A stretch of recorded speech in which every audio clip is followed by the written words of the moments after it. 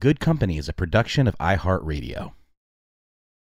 We have to move the ball forward. That's one thing that Congressman Lewis taught us. Each generation has to pick up the mantle and move it a little further.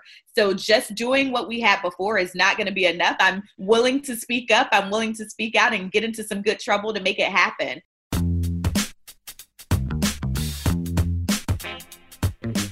Hi, I'm Michael Kasson. Welcome to Good Company, where I'll explore how marketing, media, entertainment, and tech are intersecting, transforming our lives and the way we do business at a breakneck speed.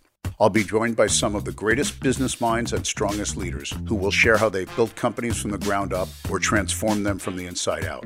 My bet is you'll pick up a lesson or two along the way. It's all good.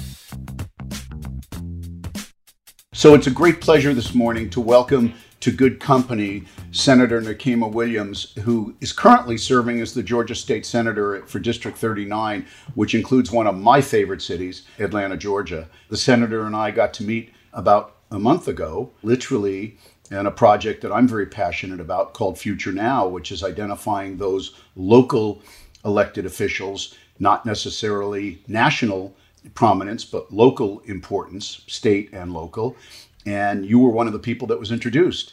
And I brought a few of my friends, as you know, together to chat with you and learn more about what you were doing and what your commitment was to the community as a state senator. And then the unfortunate and the horribly sad news of the passing of Congressman John Lewis, whose picture adorns your bookshelves behind you.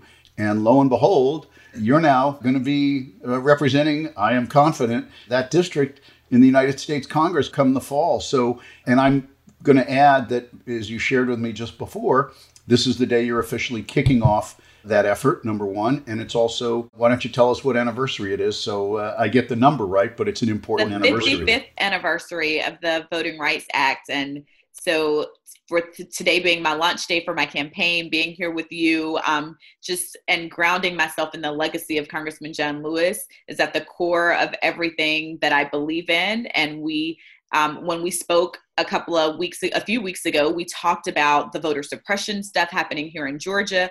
And it is just quite fitting that I'm able to launch my campaign for Congress today.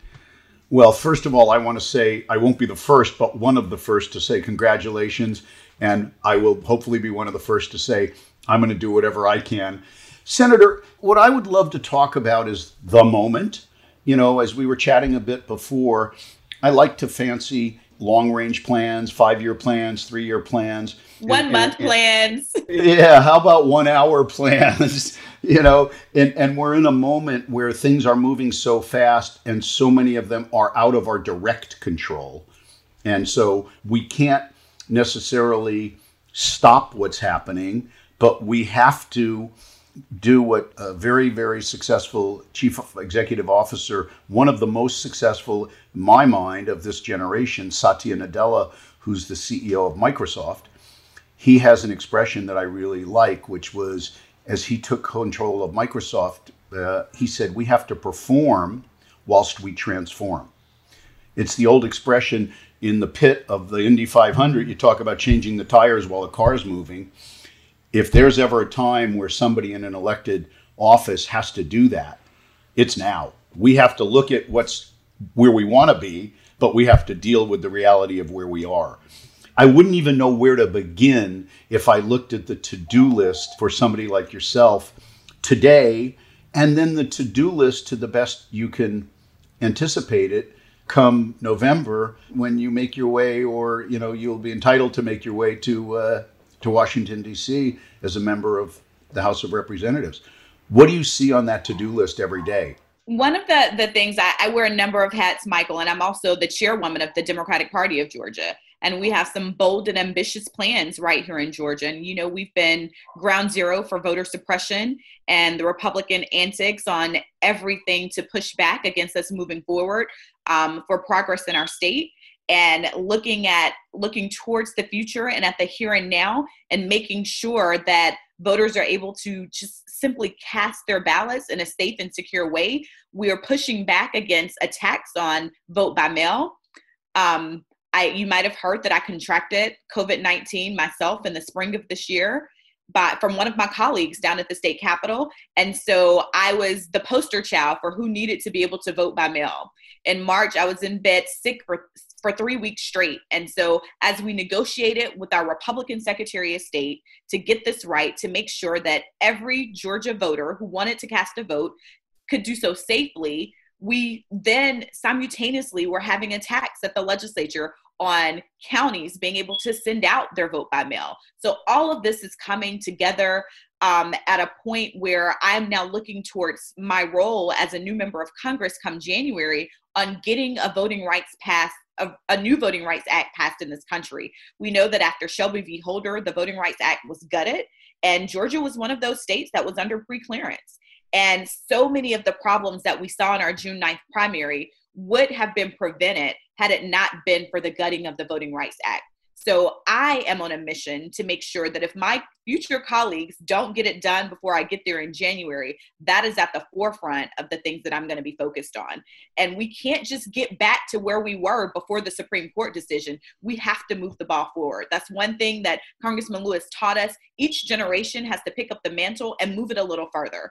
So just doing what we had before is not going to be enough. I think from what you've learned from me over the past month, I'm willing to speak up. I'm willing to speak out and get into some good trouble to make it happen. And we've got to get this right. It's inspiring to hear you say that, because it's one thing for us to admire a problem. It's another thing for us to make it happen. And I always listen to old kind of sage advice that I got when I was a kid. Some of it is pretty good. And the one thing my grandmother taught me, and those who've listened to my podcast before have heard me say this because it's applicable to so many things. But my grandmother used to say, don't read people's lips, watch their feet. It's a great expression. And the other one she gave me, which was very, very important in terms of relationship, and I think it applies writ large to what we're doing today and what we're dealing with. She said relationships have to go through 4 seasons for them to really be tried and true and, pressure tested. Everyone's going to have a spring, everyone's going to have a summer, everyone's going to have a winter, and everyone's going to have a fall. And we understand the symbolic nature of that, I think, the 4 seasons. You're going to go through 4 seasons in 4 days. I mean, and it's not without controversy. I was taking a look at an interview the other day, and somebody was kind of taking a shot saying, well, gee, as chairman of the Democratic Party in Georgia, you are in the position now, assuming Congressman Lewis's seat. And I watched that interview and I was very impressed with your answer. You didn't hide from it. You hit it head on and you answered the question intelligently and spiritually and emotionally as well. We're at a time where there is no forgiveness. We're at a time where second chances don't seem to apply in many places. And, I think forgiveness, what is it? Cleanliness is close to godliness. So is forgiveness. We're in an unforgiving moment. How do we deal with that how do you deal with that as a leader? How do we deal with that as constituents? Because you will be in Washington. I'm confident of that. And I understand well from my own political background that whilst you'll be representing the district in Georgia, sitting in the House of Representatives, you represent all of us. So one thing that you mentioned your grandmother, and my grandma taught me, I was raised by my grandparents on a farm in rural Alabama. And my grandma taught me, if you stay ready, you'll be ready. And so for all of the people and all of the critics who feel like that this was a moment that I should not have taken for myself to make sure that I'm able to be the voice of the people of the 5th Congressional District, I just happened to be the person that was ready at the right time. I welcome this opportunity. I'm honored to serve, and I am going to make sure that I'm earning the support of the voters in this district. I'll be on the ballot in November, Michael. There's a Republican running, so nothing is being given to me. I'm ready to fight for this position. I'm ready to fight to be the voice of this district. And when we look at this moment in time, I know that our residents are across the country, not just in Georgia, deserve someone willing to fight for them. It's not enough to just be a good vote in Congress to go up to make sure that we have a majority of the Democrats leading in the House right now, but we need people willing to speak up and stand out for their constituents. And I often say that I'm willing to lead out loud and on purpose, because we also need intentional leaders willing to center those most marginalized and make sure that all of those voices that feel unheard and unseen in our political process are uplifted. And that's what I intend to do when I go to Washington. Well, there was a very famous Jewish theologian named Hillel, and famously, and I'm certain I'm getting this right, but I'm probably wrong, but I'm going to go with it. I'm intentional, as you said. He said words to the effect, if not now, when, and if not me, who. I think that serves purpose right here. Just listening to you, you are the person, number one, and this is the time. Somebody's got to grab that mantle, and, I'm certainly happy that you have. Let me ask a question, Senator. We're at a time when the Black community is particularly in the eye of the storm, is particularly at the top of our consciousness, and it needs to be, and it is a critically important time for all of us.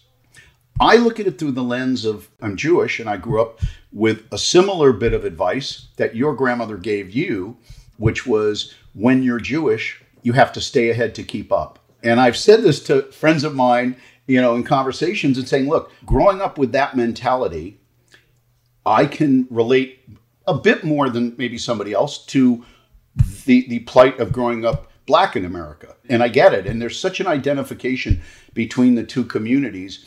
And yet we're at a moment where, as you saw recently, there's been a spate of anti-Semitism that's grown, some fervor. And we look at it and we just say, this is a moment when all communities have to come together. All communities have to be there. There's a large Jewish population in Georgia and in Atlanta. Do you see the communities coming together, or do you see us splintering? Absolutely. I believe in building multiracial coalitions. We can't do this alone. As one community, as the Black community, as the Jewish community, as the Latinx community, we must build multiracial communities to move our state and our country forward. And I look at just the way that my campaign is even set up. Elaine Alexander, who calls herself my Jewish granny, is the co-chair of my campaign. And I think back on the time in organizing and doing social justice work with the oldest synagogue here in Atlanta, the Temple. And I led a women's group on social justice movements, on how to get more women at the Temple involved in the legislative work that we're doing down at the Capitol in a very nonpartisan way. But how do we make sure that we're bringing communities together? And was a part of a new series that was launched here in Atlanta just this past spring on around the beloved community and how we're bringing people together, because the Jewish history in Atlanta, along with the Black history in Atlanta, we have the Black Jewish Coalition here, where we've been working for decades and bringing people together to build multiracial communities in our political movements, in our social justice movements, in our business community. And I think that if other cities aren't doing this, they're getting it wrong. And we are willing to be the poster child. Atlanta has a saying that we're the city too busy to hate, and we really take that to heart.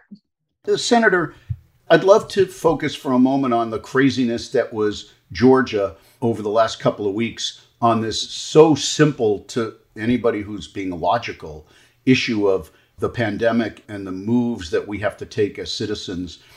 In the real world, you could never tell somebody that this would actually happen, that you'd have a governor suing a mayor and a city for telling the people to do what is in their best interests, and it's not controversial. You're in the middle of that in some fashion. You're a state senator. I mean, you have to be dealing with that.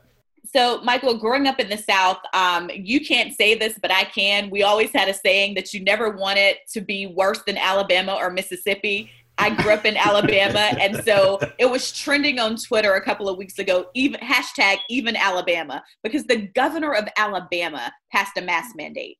And yet in Georgia, our governor was suing municipalities for enforcing a mask mandate. And then just yesterday, the state of Mississippi issued a statewide mask mandate. I saw that. And so we have Mississippi and Alabama. And across the country, like that, I mean, that is like the running joke where you never want to be below those two states. And here we are in Georgia, where we are in court suing the mayor of Atlanta, a Black woman who's been leading our city throughout this pandemic, because we have not had brilliantly, I might add. From the outside looking in, I would say brilliantly, and maintaining just the right tone and the right leadership. Well, I will tell you, my mayor made me very proud. Congressman Lewis was lying in state at the state capitol, and the governor was there, and the mayor was there, a few legislators.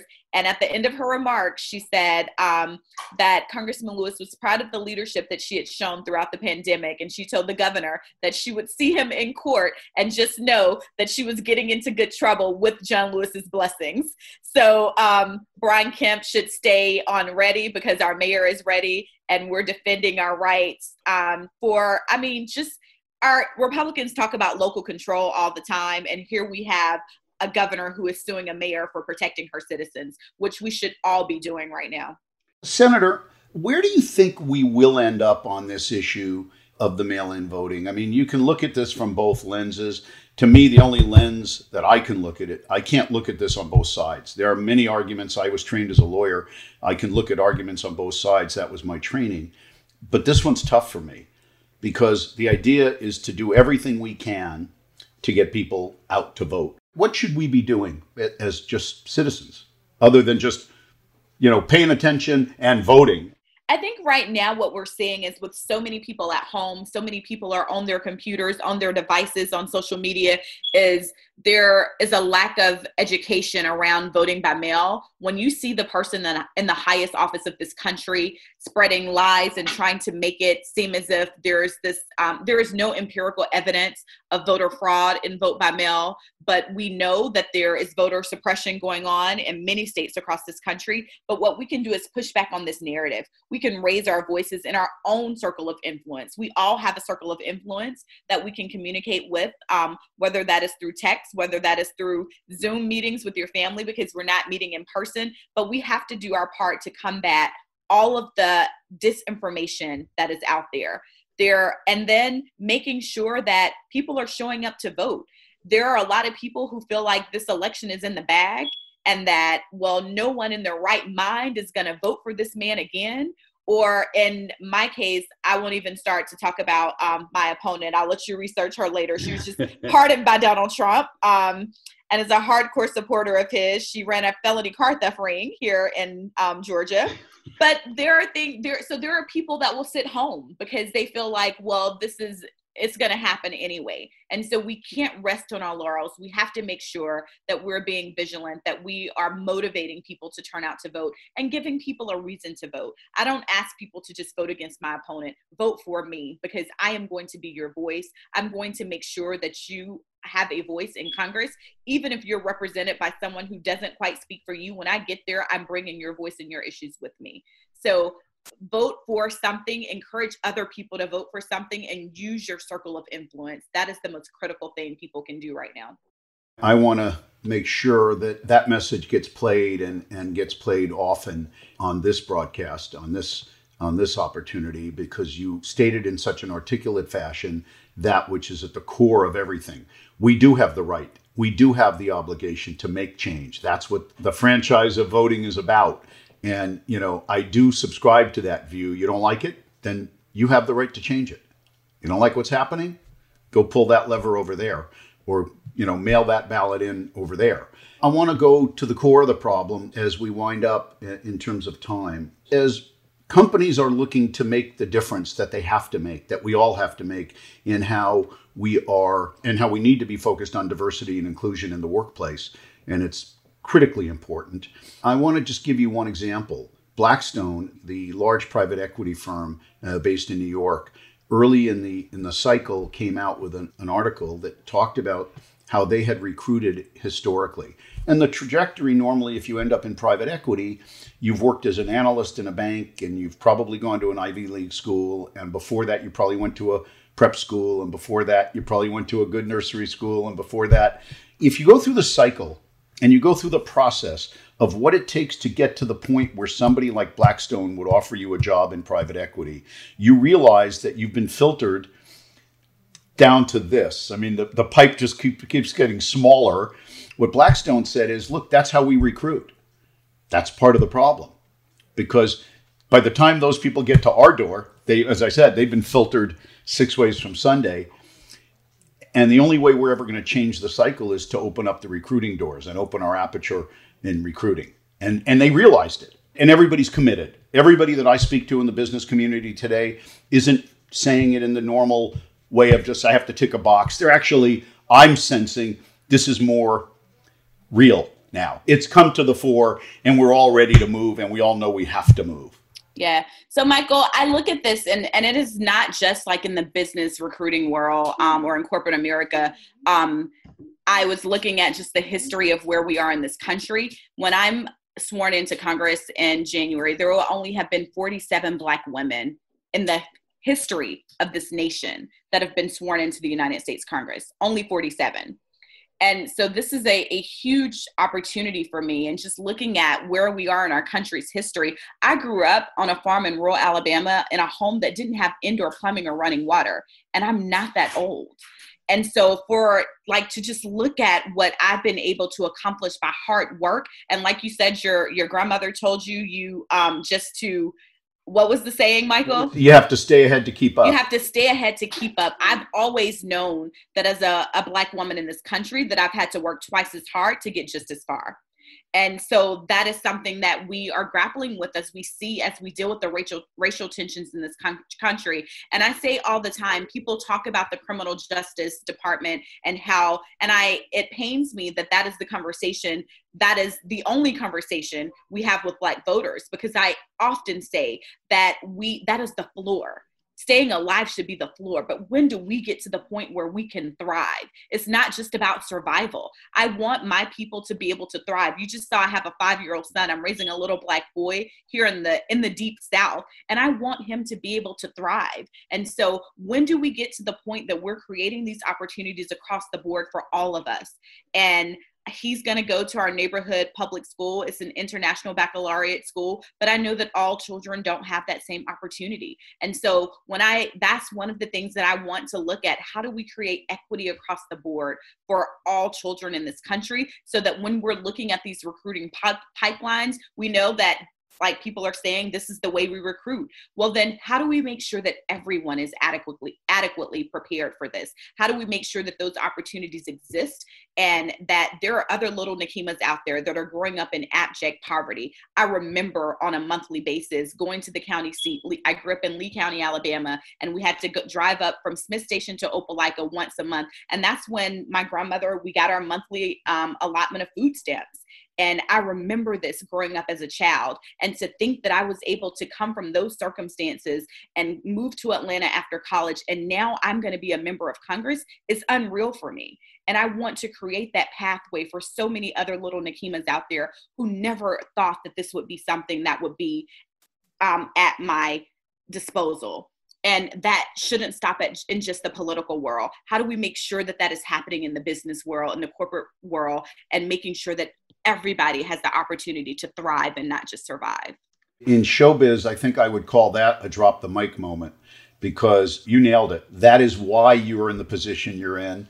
And, you said something earlier that also reminds me of an expression that I focus on. I have a good friend who always says, people don't deserve things, people earn things. And you said that. I was listening carefully when you said that you've earned this opportunity, and you have earned it. I can't tell you how honored I am to be able to have this conversation on such an important day, 55th anniversary of voting rights, and as well the official day on August the 6th when you kick off your campaign. And I look forward to celebrating in November and again in January when you are a member of the United States House of Representatives. Senator Williams, I want to thank you for taking this time. You're going to hear from me again, I promise. Thank you. Thank you so much, Michael. Thank you for this opportunity. I'm Michael Kasson. Thanks for listening to Good Company. Good Company is a production of iHeartRadio. A special thanks to Lena Peterson, Chief Brand Officer and Managing Director of MediaLink, for her vision on Good Company. And to Jen Seeley, Vice President Marketing Communications of MediaLink, for programming amazing talent and content. Good Company is edited by Jessica Kreinchich.